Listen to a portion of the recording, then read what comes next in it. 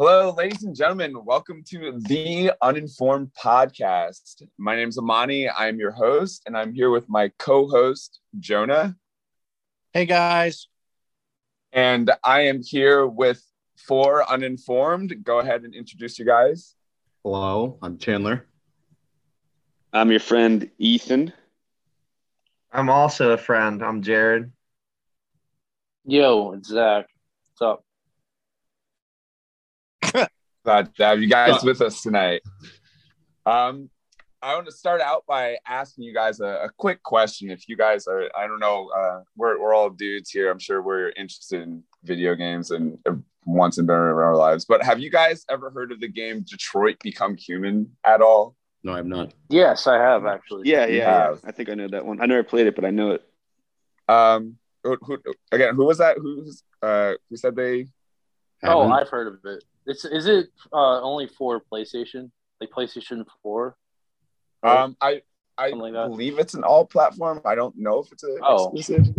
Okay. It might be PC too. Yeah, I know that one. It's the one where they're like robots, but they look like humans. Yes. Specifically androids. They have a pretty strong connection in our topic for tonight. And they are androids that use artificial intelligence. Ooh. Artificial intelligence and artificial super intelligence. So the government. Do you guys, real quick, right off beat, are any of you guys like what are you guys familiar with? Like what comes to mind when you hear artificial intelligence, artificial super intelligence? Like what's the first thing that comes to mind for you guys? Right now, Cortana. it's machine learning. The future. Johnny Depp, Transcendence. Yeah. I think of that $75 million robot that like talks and like there's creepy videos of her. Oh, what's her Wait, name? do you happen to know her name at all? I didn't even know she had a name. Is it Linda? Is that her name? Is it Linda? No. Does anyone else have a guess or no? Forget. Well, her name is Sophia. She's a humanoid Sophia, robot. that one. Yeah, that's Sophia, yeah. I don't know if any of you guys have seen, but she's been actually she was on a date with Will Smith in 2018. I don't know if you guys saw that video where she kind of roasted him for his music.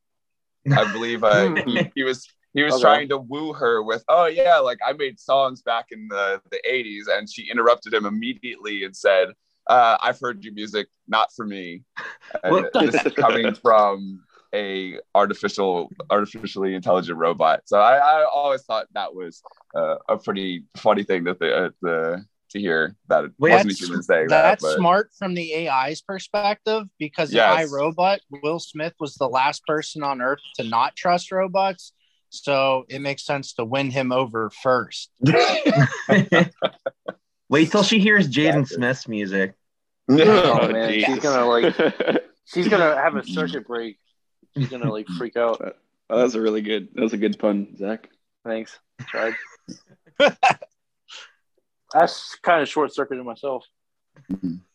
But it's like before we get way too deep into like future stuff, like what happens if like Sophia decides to like turn on us or whatever. I'm sure you guys do you guys know any of like the origin history of like AI at all, or no? I would assume probably not. It's a pretty broad question. Let's just hear what you have to say about it. Well, back in 1950, there was a guy named Alan Turing.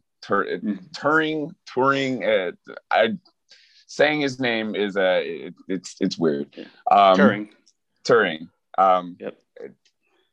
He came up with an idea of essentially a game to figure out whether or not if people thought that machines could think. He had posed a question saying like, oh, at a conference asking, do you guys think machines could think? And he came up with a sort of game for that. it ended up being called the Turing test. It essentially was an imitation game trying to see whether or not if a machine could actually trick another human being into believing that the machine was actually a human. And to be able to do that, the test would include there would be three components to this test. One would be an interrogator, there'd be a man, and there'd be a woman. However, the man or the woman would be a computer. And so essentially the interrogator would be the person who is trying to figure out between the man and the woman, which one of them was the computer. And by doing that, if the computer could successfully trick the interrogator into believing that they were actually human on multiple attempts, they would pass the Turing test. Which is actually the manner of what would actually be considered real artificial intelligence, whether or not. Because for a computer to possess real artificial intelligence, it would have to be able to prove that it could handle actual conversation with a human being and be able to hold small talk in a sense, or whatever, with a person. Which is, I find kind of interesting. But basically, wait, sorry, can I interrupt you? I have a question. Mm-hmm. So basically, does it work like you have a conversation like over text, for instance, and you're messaging this being on the other side, and through the conversation, you figure out if the person on the other side is either a machine that's using AI to speak to you or another human. And then if you can't figure it out, or if you think it's human, that means the machine passed the Turing test, right? Yeah. So essentially, every person and the machine, the two people and the machine, would be isolated from each other in a room. And the interrogator would be the person who would be asking questions to the person and the machine. However, at the same time, the machine would be trying to fool the person who is asking questions, the interrogator, into trying to make them think that they are actually human. And so far as of today, there haven't been any legitimate passes for the Turing test. However, some people and companies have claimed that they have passed the Turing test, but they have passed it in a more simplified form. From what I've seen, there hasn't been a true chance of where a machine has actually been able to straight up say to a human, or straight up make a human believe that they were actually talking to another human instead of a machine. You guys have any thoughts on that? I find it shocking that we haven't found any AI that can overcome that. I think part of the reason you find that so shocking is, especially in today's society, people think of AI from what they see in movies and TV shows, and really where we're at in technology is not up to speed with where TVs project it to be. So you think of iRobot, like we mentioned earlier, with these robots that are almost sentient, that can hold full conversations, that can almost pass as a living being, but we're not to that point technologically yet. So I think that's part of the reason why you might be surprised to learn that no one has passed that test yet in its true form, just because we kind of have a skewed vision of where we're at with AI, because it's such a popular topic in TV shows and movies. That makes sense. Yeah. I immediately think of when you go to buy something, it asks you to identify buses or stop signs or sidewalks. Oh yeah. One of the most annoying things to go through on the internet. Yeah, all just to figure out you're not a robot. And that's that those actually train AI. I don't know if you guys are going to get to that, but those are actually training artificial intelligence systems so that they know what to pick. That's actually, I saw this thing on reCAPTCHA, and it's it's really fascinating. But the reCAPTCHA test has increasingly had to become, more difficult over the years, because computers will, through AI, they'll always overcome the test, and they'll always eventually be better than a human. And right now, the thing that we're doing is finding traffic signs and buses, like Jared said. The computer right now is faster at picking those things than humans are, but the way that the computer knows that it's not another computer that's passing the reCAPTCHA test is the time it takes, because it takes the humans a few seconds, but a computer, it does it really fast. So it's actually, because we're slower, that's how it knows that we're not a computer. It's pretty cool. The real pain with those tests is when it says like pick all blocks with a motorcycle, and then part of the mirror is in another block, and like part of the exhaust is in a separate block. It's like, well, that's part of the bike. Is this block 1? Is it not?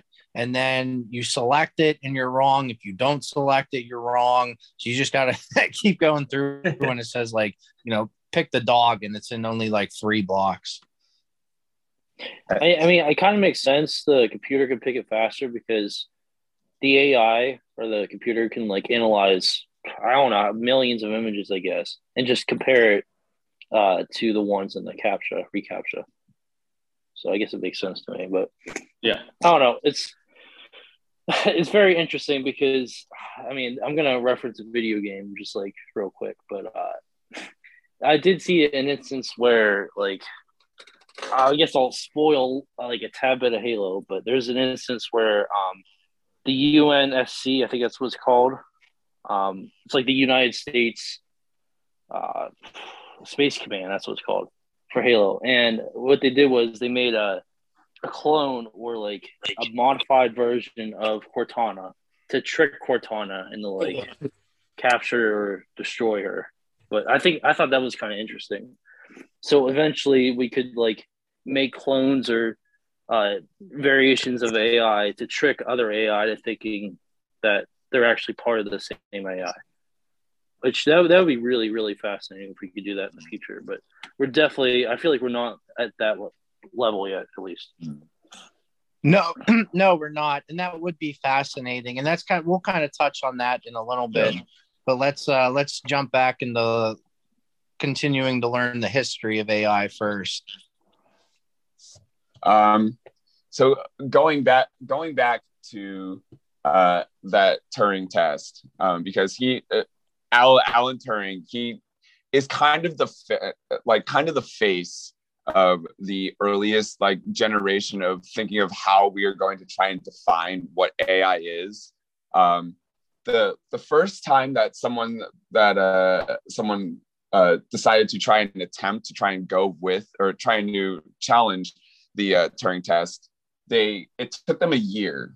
It took them a year to develop an AI that could essentially just play a game of checkers. Just playing a game of checkers. And I know it sounds weird, like how would that kind of relate to the Turing test? But checkers, like as we've all played checkers as kids, right? I'm assuming. Yes. Well, there are some pretty actual some pretty what's the word I'm looking for?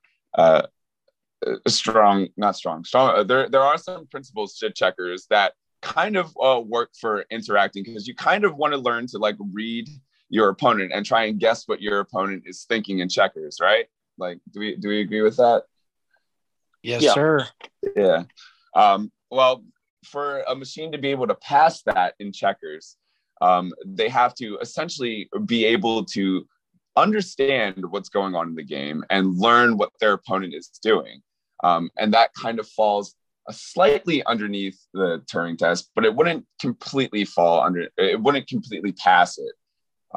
It would be a computer being able to play checkers would essentially be able to demonstrate that it has an understanding of how the game works and how being able to play against another opponent who is real time thinking against them and trying to fight whatever moves that it's making. So it would, for one, it's not like you're asking straight up questions to the machine, but it's more like if you were to take your moves against the machine and frame them and like say like, okay, so think of like taking one move is like asking a question to the machine. Okay, how would you react against this? And then it would react back, and then you would do another move, and then the machine would react back to that move. And it doesn't completely pass the Turing test because, well, again, you're not holding an actual conversation. But if you'd like to think of it this way, using moves to try and tell what you're thinking to the computer, basically would be giving it an understanding of, oh, okay, so this is what you are thinking. This is how I'm going to react to that. So in a sense, it's kind of what I've saw is called a diluted Turing test. And at that point, it passed. And it's only gotten better to these days because now we have AI that play chess. Have you guys ever like heard of like the chess computers that have like beaten like grandmasters and stuff like that? Have you guys heard of that? Yeah, I've heard of it a little bit. Yeah, and chess is like, you guys heard the phrase like, wow, well, this person's playing checkers while this person is playing chess, right? It's like chess is a whole another different level compared to checkers. And it's essentially like chess is, it's a very strategical mind reading type of game. And for an AI to be able to understand those concepts in chess, essentially give it that little like boost to semi pass the Turing test, even though again you're not holding an actual conversation with like said machine. It's more like speaking through your moves, if that makes sense. Does that you're still passing information between yourself through your moves. So still passing a conversation through information. Yeah. Of moves. Yeah, depending on what type of move you make. Like if you're going too forward with the piece, like for checkers or whatnot, you're showing how aggressive, like your aggressive style.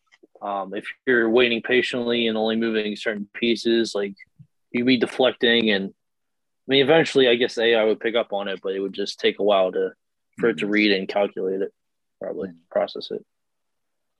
A really good example of somebody playing chess while other people are playing checkers is New England Patriots coach Bill Belichick plays chess while the other 31 coaches play checkers. So just if you were trying to find a real world application to that, that's a good one. What's the game called when he takes the pieces from the opponents and then he just plays to win? Like he has all the pieces. Like I think he kind of redefines the game. Yep, but I don't know. I'm just like being sarcastic. I love your sarcasm, dude. Oh, thanks. It was pretty dry. It was dope. Nice. We need that soundboard though. Dope. All right, what else we got? This is really good, man. I love this stuff. No. So continuing on with that, because that was 50 years ago. So we're gonna jump ahead, just a little bit. So not too long after that. Have you guys heard? Okay, I'm just gonna quick ask. Have you guys ever heard of or at least heard in conversation projections of how fast AI has the ability to learn at all? Have you guys ever heard of stuff like that at all, or no? Mm-hmm. Instantly. Yes. Yeah, vaguely. It's been a while. Yeah. You're gonna take over the world. Yeah, I've heard of stockfish and deep. I think deep minds for chess. Mm-hmm. They have the ability to constantly keep learning. Mm-hmm. It was mentioned. I think it was Chandler, right? You said the machine learning. I said that. Or Ethan. Yes, Ethan, was that you? Machine learning. Yes, well, that is now tying in because the machine learning was one of the things that initially after the whole checkers thing happened. Machine learning was a very like strong base point for how AI were being created. I don't know if you guys have heard of. Have you guys ever heard of the term deep faking at all, or no? Of course. Yes. Yeah. Be careful if you Google image search that. Yeah. Disclaimer to the audience. The term deep faking is probably one of the most notable feats of machine learning. What deep faking is that it takes a series of pictures. Let's say you have a person. Let's say you have a person that you want to make a video of talking with their own face and saying words that you want them to say. With deep faking and machine learning, you can take a bunch of pictures from whatever person that you are using and then put them into a program that uses machine learning, and it will essentially replicate whatever this person's facial expressions are while they're talking. And if you guys know where I'm going with this, it can be used for just about anything you want to put anybody's face on. So if one of you guys, for example, wanted to have me say, I don't know, let's see, how can we keep this family friendly?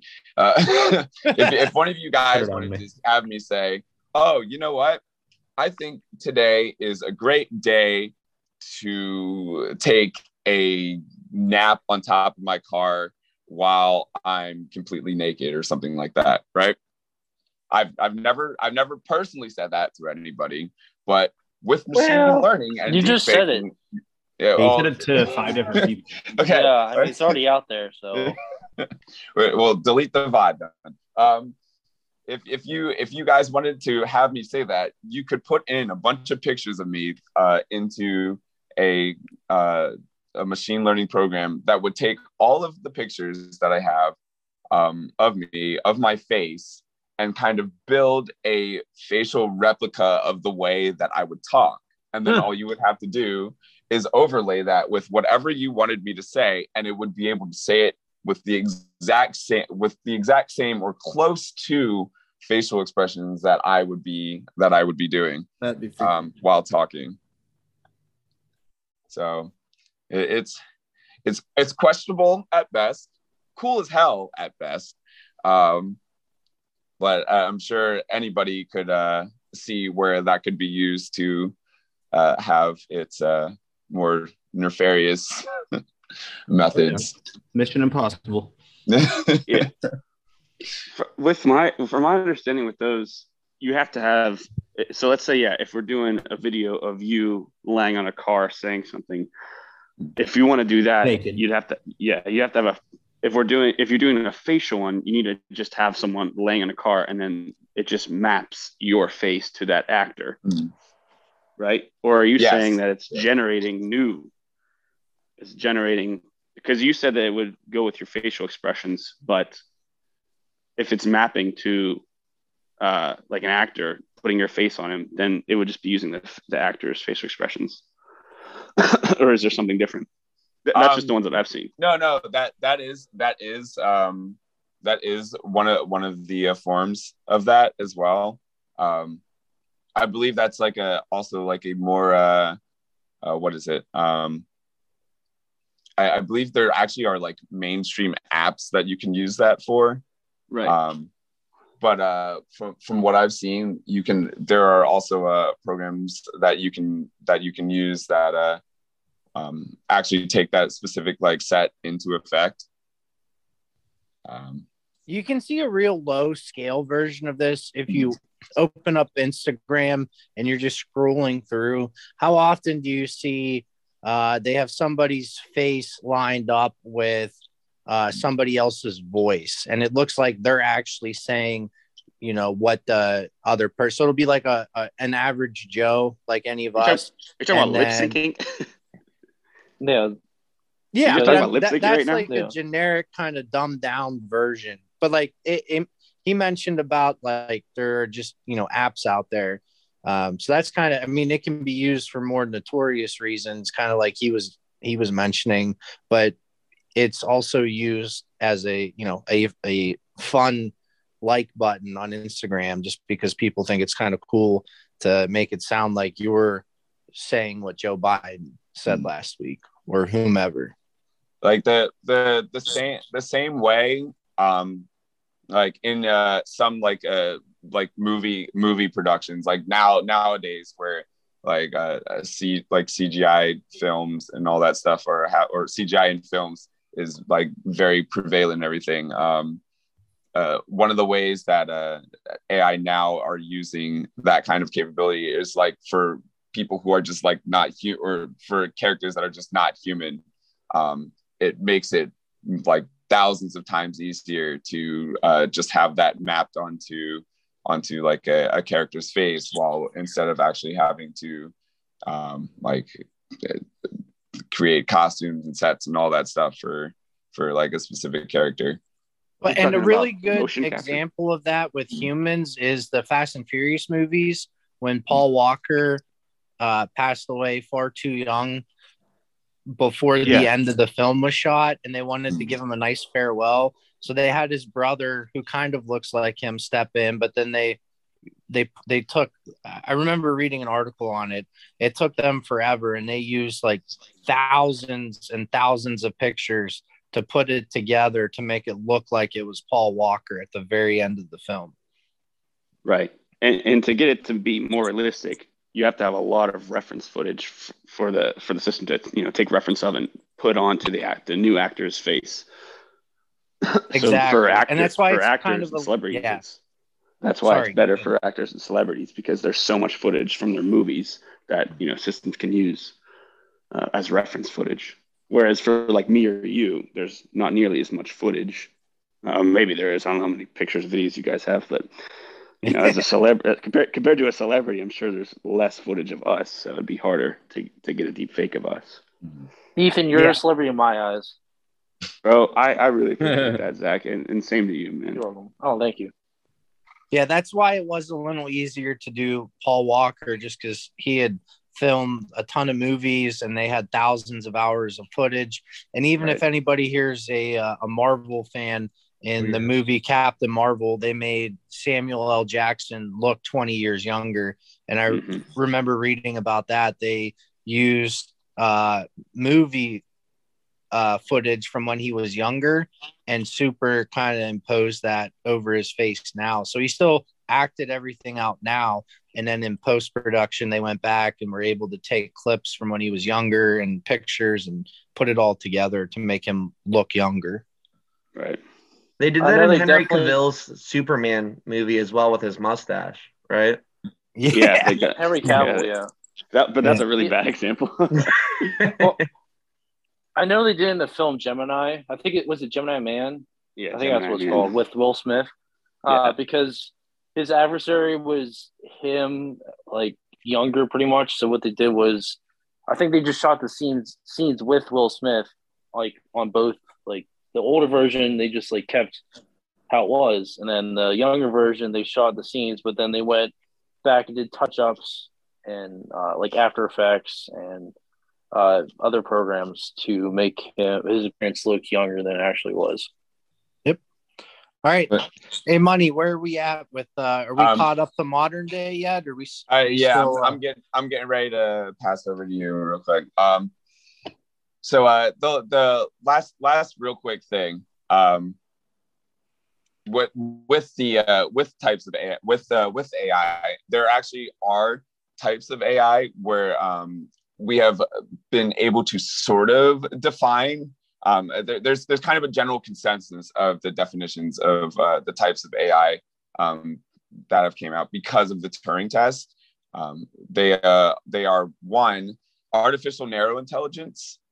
artificial general intelligence and artificial super intelligence. And right now, we're in the artificial narrow intelligence kind of stage of things as we speak. Like even with like the Sophia humanoid robot, technically right now she would only still fall underneath artificial narrow intelligence because she can perform singular tasks better than most humans could. Well, not most, like pretty much better than any human could because she has a processing system. But if Sophia were eventually to get to a higher stage, the next stage that she would be reaching is AGI, which is artificial general intelligence. But right now, we are in the artificial narrow intelligence stage of field, which is most modern day uses of AI. And so I'm going to pass the mic over to Jonah to tell you guys a little about most of the modern day uses of AI. Thanks, buddy. I appreciate it. Very well done. I learned a lot. And I think it's important to kind of touch on the history of AI because you want to understand where something is coming from and the intention that goes into something. And then especially with AI, like A-Money mentioned it, the original dates all the way back to the 50s and 60s.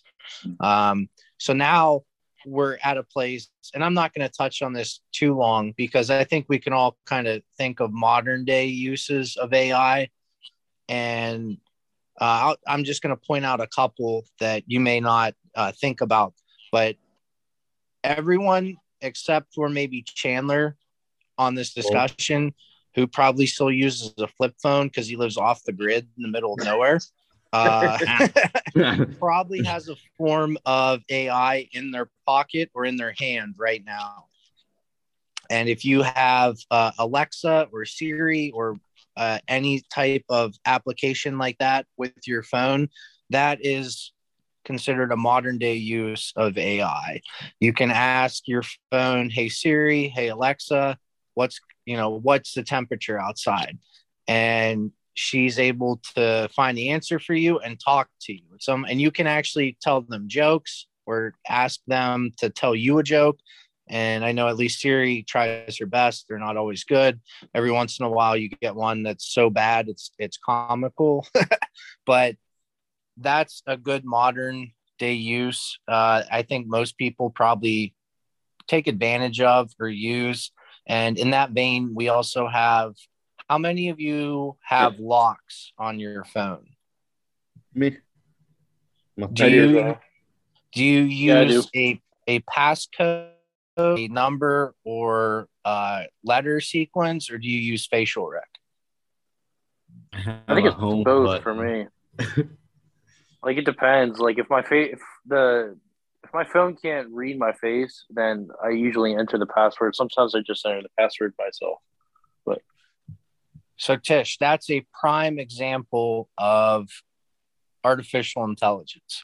Because if I were to go and try to open your phone, it'll quickly scan my face and realize that I'm not you, and it won't let me in. Whereas it knows certain pinpoints on your face and features on your face, and it will allow you in. So that's another modern day use. There's also, they're very hopeful in the near future about AI use in the medical field. They've really been studying genealogy, which is the study of DNA and your genes, to try and predict at a younger age, Ethan, maybe you're susceptible to Alzheimer's, or Jared, maybe you're susceptible to diabetes when you're older. And if they can use those markers to kind of predict if you're at a higher risk of developing cancer or any other kind of disease like that, then maybe you can get ahead of it at an early age and do stuff to either postpone that or put it off entirely. But the DNA code is so complex. It's not something you can't just go to your doctor and say, "Hey, read my DNA code and tell me what I'm what I'm at risk for. So they're hopeful that artificial intelligence can help a lot in the medical field, as well as performing various procedures with artificial intelligence. It might be more precise than human, because with humans, there's always room for error. And even the Air Force, kind of all branches of the military, but I picked the Air Force because they're the ones with the fighter pilots that fly. With humans, there's always room for error, whereas when it's a machine, they just do what they're told. So if you can program something in, or if you have artificial intelligence that can react faster than a human, then that would be more beneficial, as well as not having to have a loss of human life while operating those. So I just kind of thought that was interesting. Some of the concerns right now with AI is a code, and that means a person is coding it, and every person inherently has some sort of bias.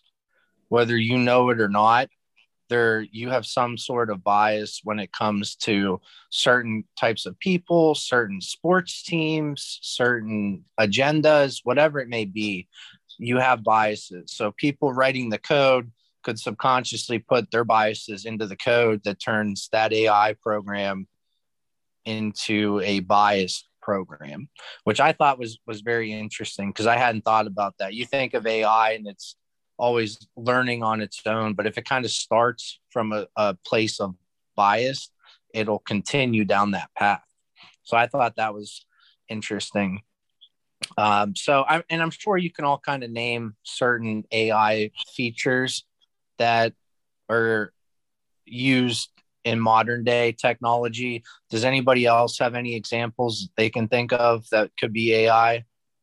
Yeah, I was gonna say, I didn't want to interrupt you, but back on the Siri thing, I think that I don't want to say this, but I think that Siri one was either a weak example or maybe not even an example of AI. I would say that that joke example is a pre-programmed response that's not really learning, machine learning. I would say an even better example would be on modern smartphones, for instance, the charging. It knows when you wake up based on how you set your alarms every morning, and so it has a pattern that it learns, and then it'll not charge your phone all the way, keep it at 80% throughout the night or whatever the number is, and then charge it to full right before you wake up, just to preserve battery life. And it learns that those actual numbers are not pre-programmed in. So I would say that's a good example of AI. Yeah, that definitely is a good example. And just to touch on the Siri thing, the Siri ones, so you are right. It's not, because it's not learning. Like if you tell Siri to tell you a joke, it's not learning what kind of jokes you write. And if you tell Siri, what's my name, it looks into the data to see whose phone it is, what you have programmed in. If I change my name in my contacts, then Siri is going to call me a different name. But it is kind of roped into that arena, because down the line they want it to be an AI feature where you can talk to your phone and it'll learn your responses, kind of like you were talking about with your alarms. It wants to be able to learn what you do, when you do it, how you do it, why you do it, so it can always be ready for whatever you're going to ask. So it's not a perfect example of AI, but it's still kind of like, I would call it like in the ballpark, but it's probably still out in the field. I mean, Google Assistant and Siri, that is an example of AI. I meant specifically the joke one, because just specifically the joke example is a pre-programmed response. Yeah. But I will say the other thing about those are. Yeah, of course, the Siri and the Google Assistant are very involved in machine learning, of course. Mm-hmm. But also, I was going to say about that bias thing. So, from my understanding, like you were saying, how someone codes an AI, and they might have a bias.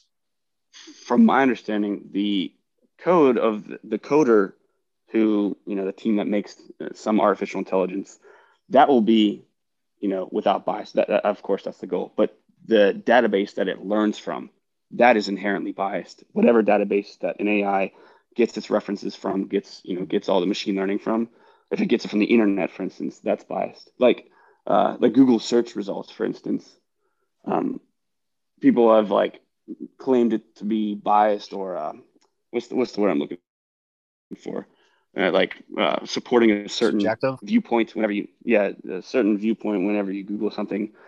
And there's a whole thing about, is it biased or is it supporting that? But it's just learning from what people click on. It's a massive database it has, so it provides you with what most people will click on or whatever. So right. the database that it learns on is the bias, not necessarily the initial program. Yeah, that's a fair point, and especially to the Google point you referenced. I know companies and or Google itself can manipulate the search results so that it shows you what it wants to show you, maybe not what you're looking for. So I know it's a big thing every 4 years during the election cycle. If you type in, like in this last one, if you typed in Biden, you would see certain kinds of results pop up. And if you typed in Trump, you would see different kinds of results popped up. So, and I'm not saying that as a political statement. I'm just using that as an example to show that, the people that run Google have a vested interest one way or the other, or it's just what they want to show people. And I think it is interesting that even if the coders aren't biased at all, like you said, where the databases are pulled from, where they're learned from, they're completely different. Like if you had one that only looked at CNN and information and one that only looked at Fox information, they're going to be extremely different programs by the time they start learning, because there's so much conflicting information between the two. So I think that's kind of an interesting aspect as well, that even if they are created purely neutral without bias, that you can inherently learn bias. And I think that's the same for people. So it's kind of hard to tell if you create a pure AI without bias like that. But another quick one, and then I'll move on. And I'm sure this is one we've all come across, especially with the holiday seasons having just passed. How many of you have Googled PlayStation 5? And then you go on and look at it, and then 3 minutes later, you're on Instagram and you start seeing ads for PlayStation 5. Yeah. I know we've all experienced that. So I actually shut that feature off. Yeah. Well, that was probably smart of you. But that's an example of AI, because it's learning what you search for, what you want to see, and then it's showing it to you in ads on other platforms. And so, I love that. Jonah, just a real quick add on that as well. Not even just on Instagram. I think also even a bigger one. You guys do we all use YouTube here? I'm assuming most of us do. Yeah. Are you, when you click, like if you just were to straight up click on YouTube, like search YouTube on Google and then click on it, it would show you right there on your home on the home page, the things that you've clicked on most to, or anything that's relevant to that topic that you've been clicking on, will be right smack there. First thing you see the second you click onto that link. And that is the YouTube's AI algorithm figuring out oh, well, you've watched this, you've watched this, you've watched this. So I'm going to start pushing this to you and this to you and this to you to make sure you see oh, well, I'm adjusting to what you're searching for on YouTube. And it happens so fast. So fast. You could be going down, I don't know, have you guys gone down that YouTube rabbit hole where you start at one place and then you end up somewhere completely different from where you were? It's the YouTube algorithm will literally adjust to that. And so you'll see searches, or whenever you click on the YouTube whatever and get to that homepage, it'll show you results that are somewhat similar to what you first searched, and also maybe right next to that it'll show you results to when you got all the way to somewhere where you were not planning to go right next to that. That's all the machine learning and AI algorithm that YouTube uses to help you find things that you're looking for, or things that you might be interested in. I've seen this recently too on YouTube. I guess within like maybe a few months, YouTube asks you that like yeah, I'm alright. If you like how you felt watching this video, like what you would rate it, or would you watch it again, and then based on that, it will recommend you videos that are similar to that. And then sometimes like if you can click onto a video and then it'll just give you a survey. It'll just be like an ad survey. Have you seen these movies recently? Have you watched these shows recently? Or like, have you used these products? And then if you clicked on any, or you could just skip it. But if you clicked on any of them, you might see them later, like ads at the beginning or the middle of the video that were the ones you clicked or ones that you haven't clicked. It all depends on the question. And also, like, if, say, like, because of your purchasing habits, the website knows what tracks your information, because you're pretty much allowing, unless there are ways to disable it, like ad blocker and other ways too. But websites, what they do is they sell your information. So they will take your cookies, your metadata, and then they'll sell it to other sites, and then they make money off of it. So that's part of the reason why Google and other sites have ads curated to you when you visit those sites. If you haven't watched The Social Dilemma, anybody, that was for anyone. It's freaky. Yeah, I think I've heard of it. Yeah, data is any individual's data is what like what companies want now. That's what sells. That's what's premiums on. Yeah, because selling your data can give the company so much information to what to target you. What to give you ads so you can buy things. The data is really what's premium today.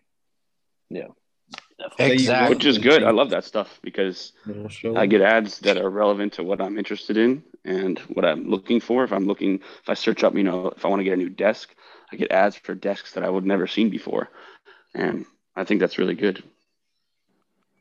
Because I wouldn't want to get a random ad for condoms. Like you just said, it shows you stuff that you may not have ever seen by looking on your own. So there's definitely some pros to that. And it does help you out because maybe you couldn't find the price for the desk that you wanted, but then you come across an ad on Facebook that has what you're looking for at the price you're looking for. So it tried to help you out. And I know a lot of people get annoyed by those and they don't like it. Yeah, I don't, because I feel like I'm being stalked.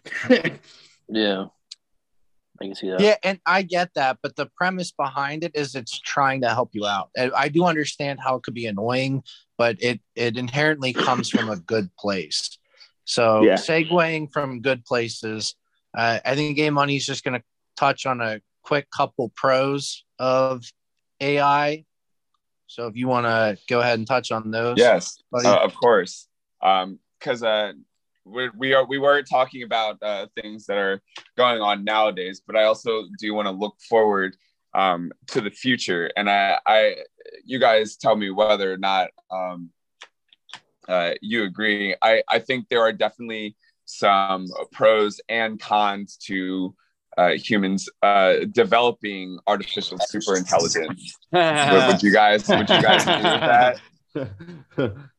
Are you an AI right now? I think there's more cons right now than there are pros. We will definitely get to that. But I do want to give a quick explanation to people in viewing right now. We are only, like I said before, we are at the very first stage of artificial intelligence. There's 3 agreed upon collective stages that artificial intelligence has. It's the artificial narrow intelligence, which is the one that we're at right now. Artificial general intelligence, which is one that is sort of speculated that we'll be at within the next like 30, 40 years. Like I said, Sophia is on the very cusp of becoming artificial general intelligence. She right now, she can she can handle the conversation with people. She can handle and she can interact with people as if like she is just about a human being, but it's still pretty obvious that like, yeah, she's not, based off her responses. But following up after that is artificial super intelligence.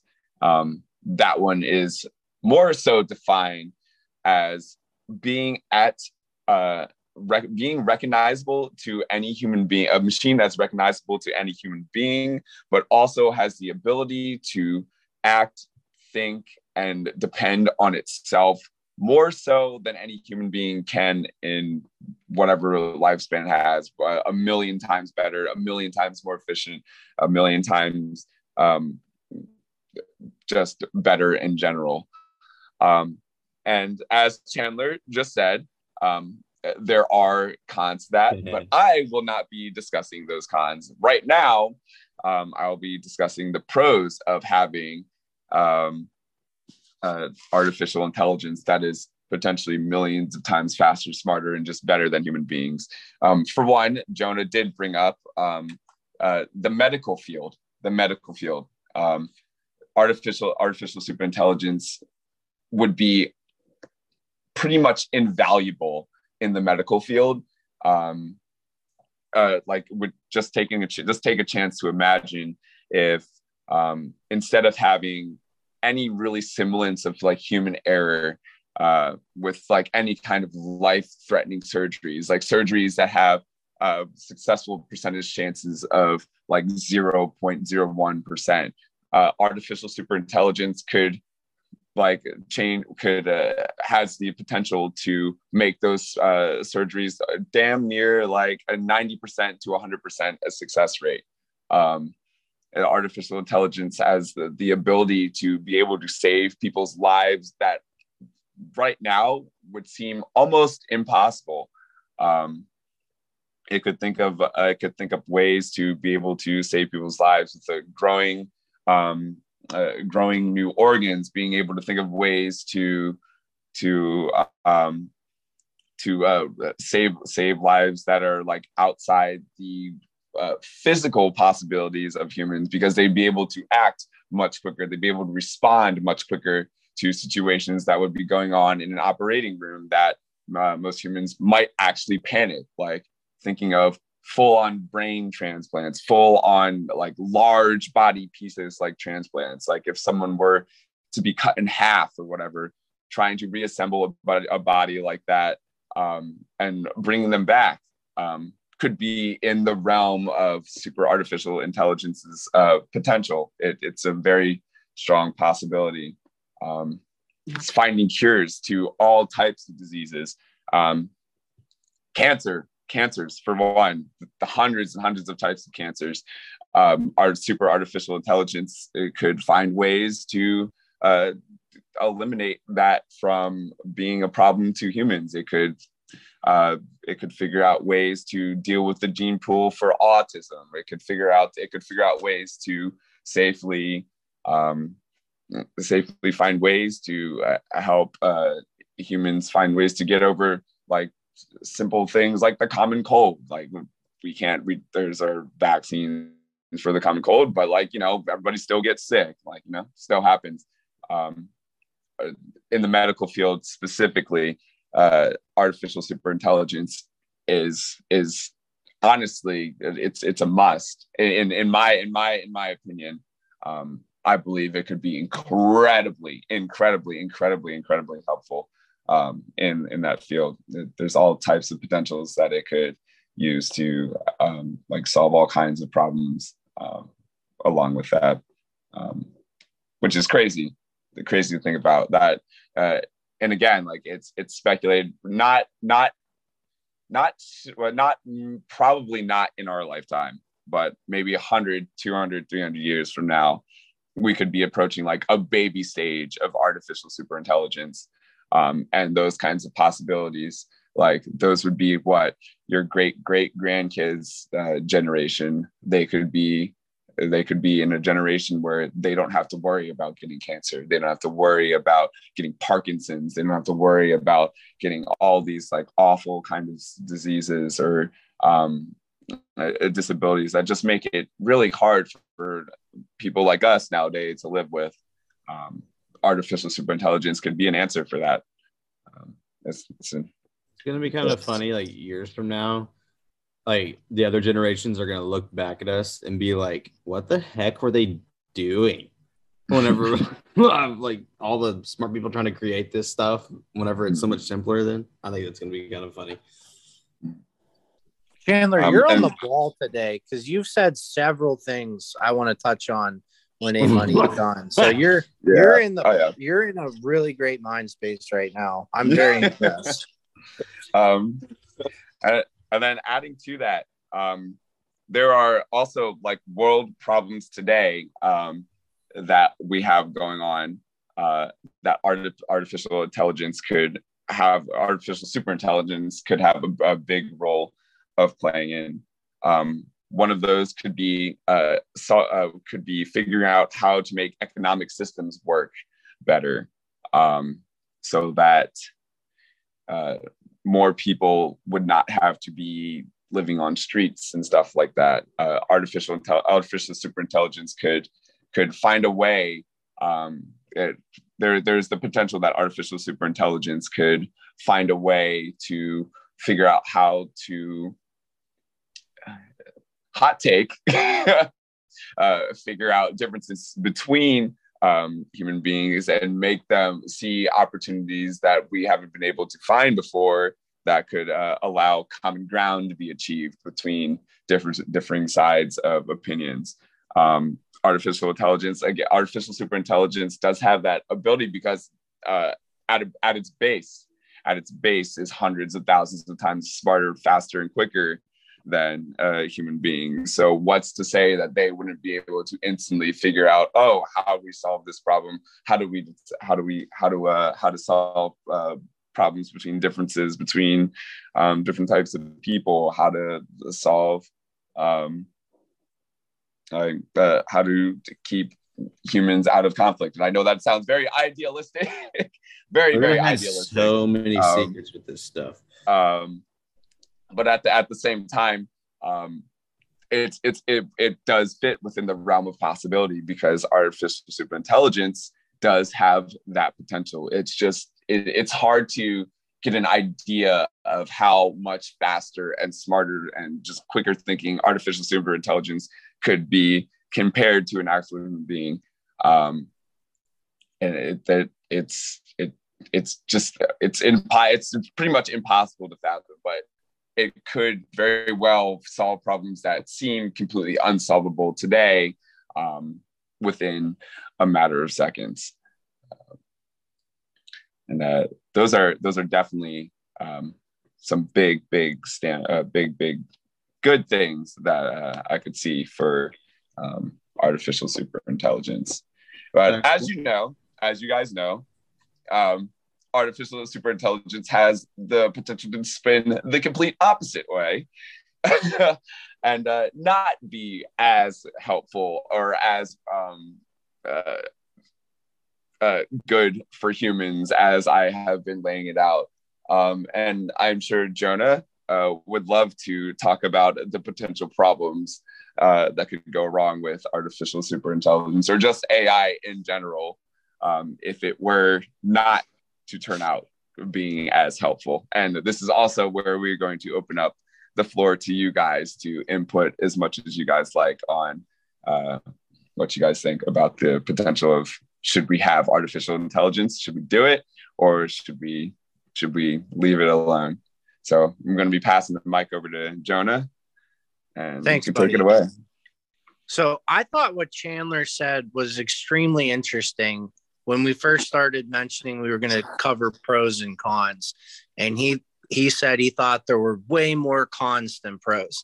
And I think, not to call you out, because I probably tend to agree with you, but with the con, like that shows your inherent bias. I know a lot of people that think AI will be the best thing to ever happen to the human race, and a lot of people that think AI will be the worst thing to ever happen to the human race. It'll make everybody unemployed. Well, sorry, I cut you off. No, you're good, and I'll touch on that briefly. But I just think a lot of it is where your mindset is on not just technology, but the future of technology, specifically in this scenario, artificial intelligence. Because, like I said, you clearly don't think that it is a good thing going forward. Not that it can't have positive aspects, but you're much more on the negative side of it. And there are people out there that are all in, and they say that a lot of those negative things, like especially, well, I don't want to jump the gun here, but there are a lot of people that are really into the pro side of it as well. So I'm just going to cover a few because there's so many. But I'm going to cover more of like kind of the real world scenarios. And I think one of the more likely con of artificial intelligence is human laziness. And I kind of think as a society, we're already pretty lazy. But if you have artificial intelligence that can do stuff for you that you no longer have to do, it's going to breed a race of laziness where nobody ever wants to do anything. You see all these kind of like in the metaverse where they want to create a virtual reality where you can hang out with your friends without actually having to hang out with your friends because you don't want to leave your house. But I think as humans, you lose something without that human interaction. I think the ability to talk to one another, shake hands with one another, look another person in the eye is very important. And not having that experience, but having it replaced by everything being in a virtual kind of reality because of AI, I think that's kind of a bad thing for humans, as well as just the ability, if you have AI that can answer questions for you, do homework for you, what are you really learning on your own? So it becomes a point of laziness, and education could suffer. So there's a lot of stuff with that. Another thing you touched on, which could be good, could be bad. I think right now it's definitely leaning towards bad. As you know, or I'm sure have heard of, Tesla and other companies are trying to create AI driven cars so people don't have to drive. And in one regard, I respect that and I like it because it would prevent more unnecessary car crashes than we have. If there'd be no more drunk driving in that scenario. If you just hop in your car, tell it to take you home. If you're inebriated, it's not an issue because you're not actually driving. The downside to that, though, is the number one job for high school educated men is truck driving. And there's millions and millions of truck drivers in the US that would all lose their jobs, the ability to feed their wives, their kids. And that would be a huge demoralizing factor on that section of the economy, because now you're replacing millions of people with a machine, and those people no longer have jobs, and the skill set that they do have, they can't do anything with because there's no more driving. So that's definitely one of the bigger cons of AI. And I think that's probably... Can I play devil's advocate? Yeah, go ahead. I like devil's advocate. I was going to play it a lot, but I'll just, I guess, play it on this. But do you wear clogs? Like shoes? Yeah. No. Do you wear like handmade leather shoes every day? No. No, but everyone did like 100 years ago. And there are still people that have those jobs, but it's just a dying form. You wouldn't go to school now to be, a leather shoe repairman as a serious career. You might do it as a hobby or as a craftsman, but that's not like a very big career. Just to play devil's advocate about the whole truck driver or whatever job that a machine might replace. It's just, that's how it goes every 50, 100 years. Yes. Yeah. And there's always jobs that go that come I'm a race car driver. I mean, I love driving. And then there's jobs that fall out, like you mentioned. However, with the leather shoe example, that kind of faded over time, and people realized it didn't really make sense to go into making leather shoes because nobody was buying them as much. They didn't just shut down the entire industry. To be fair, that once maybe they rubber, did. I don't know. Yeah, once rubber became like mass produced, it was like a huge, quick shift in the industry. Yeah, I agree with you. Like I said, this is one of those. It's a very debatable topic about whether it's good or bad. I think in the long term, the idea of not having to drive is safer for people. However, in the short term, it's going to cause absolute chaos and ruin families. Like, what do you do with all of the truck drivers, especially if they want to if they were like, by the year 2040, we are no longer going to have human truck drivers. And that gave people 20 years to kind of start looking elsewhere, transition out. I think it would go smoother. And again, this is all future stuff. I'm not an expert. I don't know what's going to happen, but I know that that's one that has been in the news a lot that people are talking about. So there's pros and cons to that as well. The safety, like you mentioned, is definitely a pro. The millions of people losing their job, that's a con. So that's one con as well. Another quick one, I'm not going to touch too long on this, is artificial intelligence terrorism. If you guys have questions, I can elaborate on that. But and then the big one is going to be the one everybody sees in movies, TV shows, your Matrix, your Terminator, your Age of Ultron, end of the world. You create a machine that realizes humans need to be destroyed in order to alleviate the problem that they were created to solve. So that's kind of the big one. And I'm sure that's kind of where Chandler is at on this.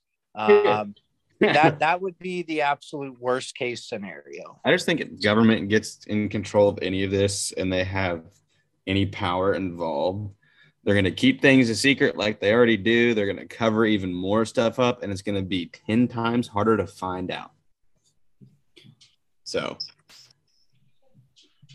yeah, that's totally possible. I'm going to open the floor up to anybody else who has any other thoughts, if not even just on pros or cons or about the future, but any questions from the past, modern day technology with AI, or even the future AI like we just covered.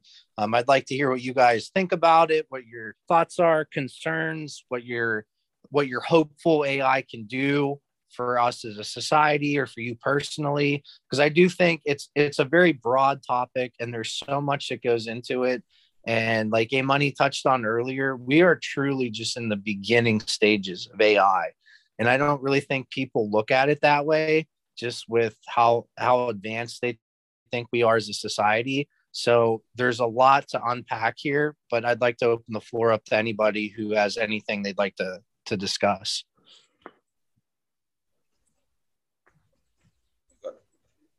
Oh, come on. Somebody has to have a thought. Well, I think you guys did good, but I think that artificial intelligence in today, coming from an engineering background, I just know about what's happening today. And with artificial intelligence, it's heavily tied into machine learning. And with that, it's heavily tied into consumer electronics. I don't think people realize just how much every day, basically all of the operations you perform on your phone have some form of machine learning involved. whether it be closing background apps that it knows you haven't used in a while without you manually closing them, or whatever it is, adaptive brightness on your phone screen. Excuse me. Of course, computers have tons of it. Cars. I mean, the examples we touched on were like, like the Hollywood style, or like what most people see. But I really think that people don't realize how much machine learning goes into everything, anything that you buy, through the a whole, what is that called? A logistics system, warehouses, all that stuff. That everything there uses machine learning.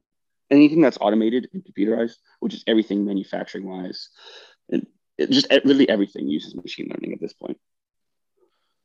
And another thing people don't think about, but almost 99% of people, if not 1,000%, at least in the US, use debit and credit cards. Because you can go, they'll send you a text instantly if you make a transaction that doesn't flag with your transaction history, or if out of nowhere you have a transaction from Mexico, because it deems that as not right. You were just in Chicago. How did you get to Mexico? Or if a big one is with gambling, people that have no gambling history, and then there's a FanDuel withdrawal for $100. A lot of institutions these days will send you a text on your phone and just say, hey, saw this transaction. Did you do this or not? But if you make a lot of gambling transactions, they're not going to text you because it knows that you regularly make those. So that's also a form of AI that is used daily that people don't think about. Although to that point, I used to be an engineer at United Airlines, and we'd get free flights. So we would just, hop over to a different country every weekend. And if I bought something with my card, I never got a message from PNC. So I don't know if PNC just sucks, because I definitely should have gotten a message, because I was in a bunch of random places at random times. So maybe my banking system is just not up to date. I have the background in fraud, so that's kind of what I did. So I can kind of real quickly address that. If it saw you one weekend you're in Jamaica, one weekend you're in Russia, one weekend you're in Alaska, it'll learn that, like, okay, this guy travels a lot. We're not going to flag his card as often. Okay. Or at the time you were doing it, that in this scenario, the institution you named may not have been using that to factor into fraud. And not all institutions use text messaging to alert you. They wait for you to tell them. But some of them are proactive about it to try, because they want your business. And if they help flag potential fraud, that's good for us as consumers.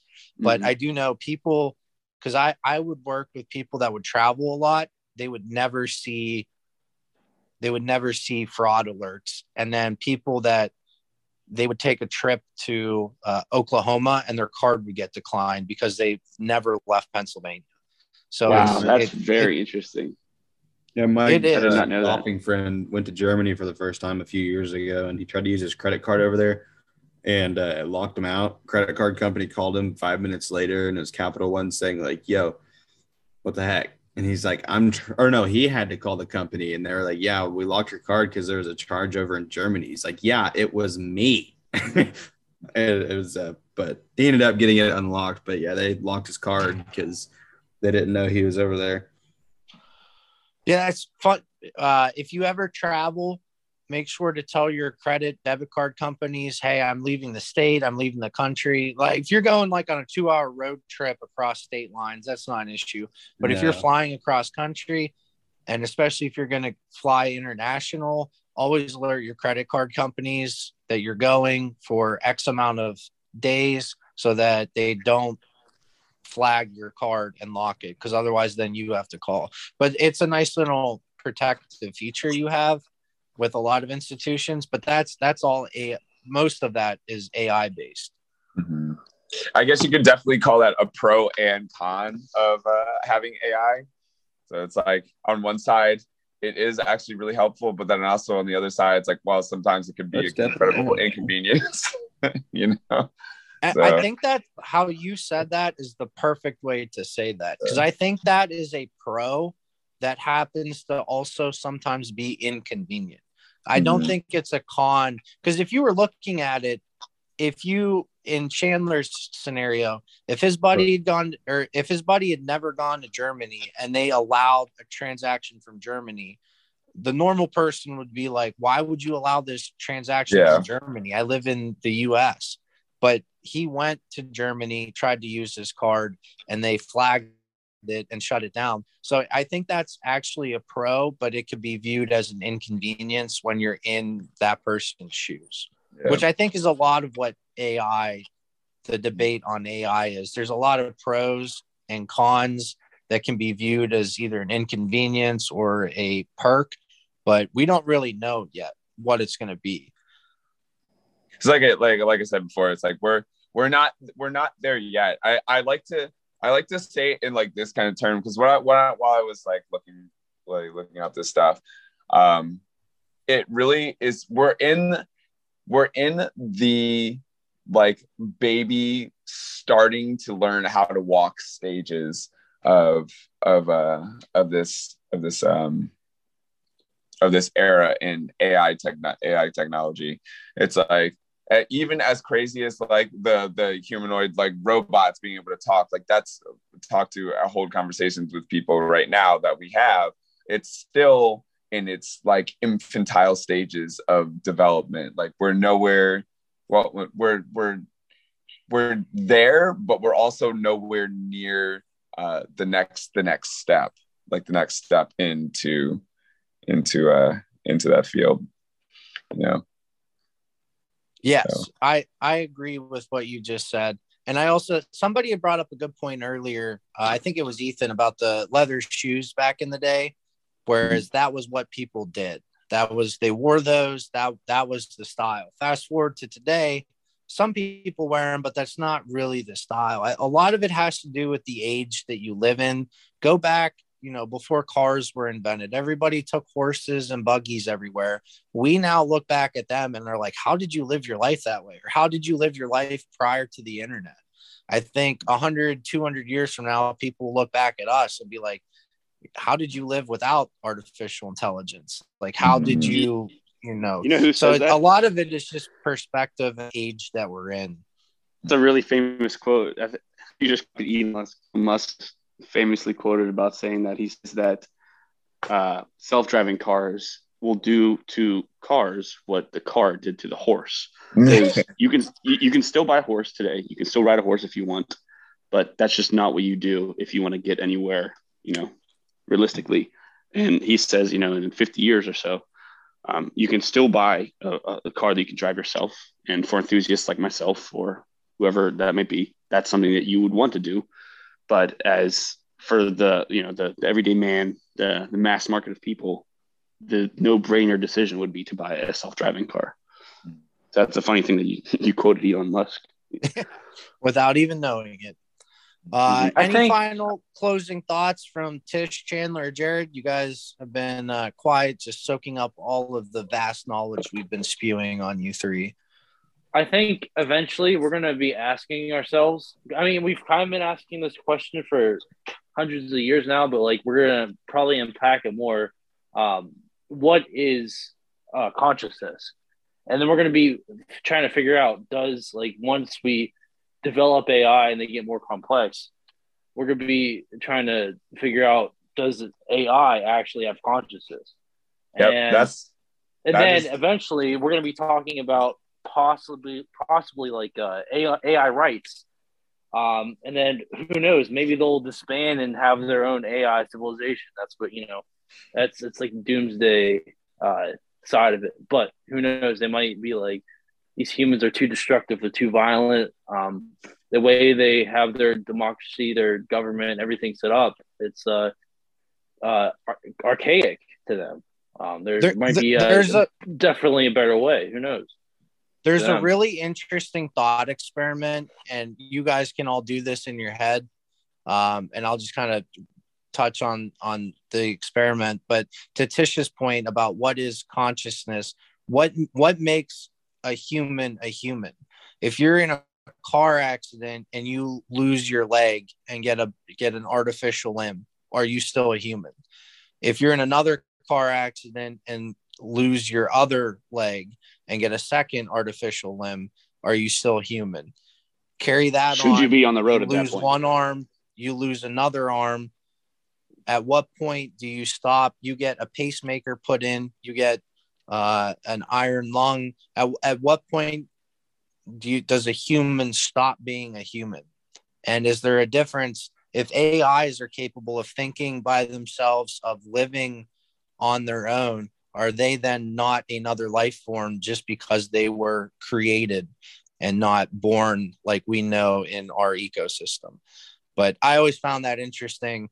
I remember learning about that in church camp, just kind of, and everybody's opinion on that is different. I think most people would view somebody with an artificial limb as still human.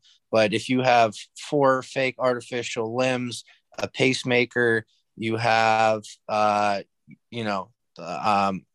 blanking, something they put in your brain to help the electro neurons fire. At what point do you stop becoming a human?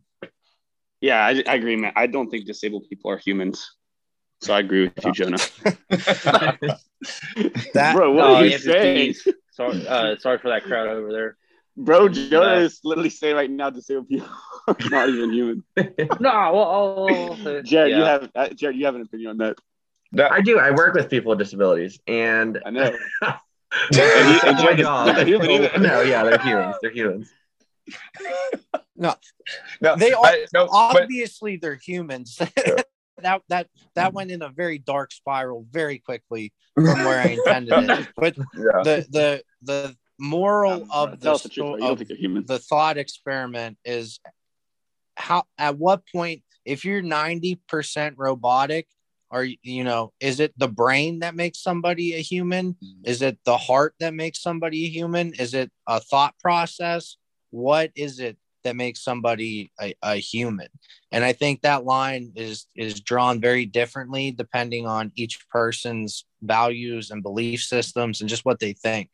And I think that kind of touches on what Tish was saying about AI and them getting rights. And so if the same qualities you use to define a human can be applied in the same stratosphere to a different life form, even though they may not have any organic tissue, should that still be a life form? And Jonah, just adding on to that, I think that is the underlying big question to the Turing test is like, can a machine think? And I feel like if any of us would maybe agree, it's like one of the things that does make humans are our ability to think. So it's like, where does that line then stop? Like, is that it? Like, if a machine can finally think for itself, would you classify it as human? I mean, what about this question? What do you think is alive? Does something have to think to be alive? That deep, sounds like a question for a different podcast. You're asking me.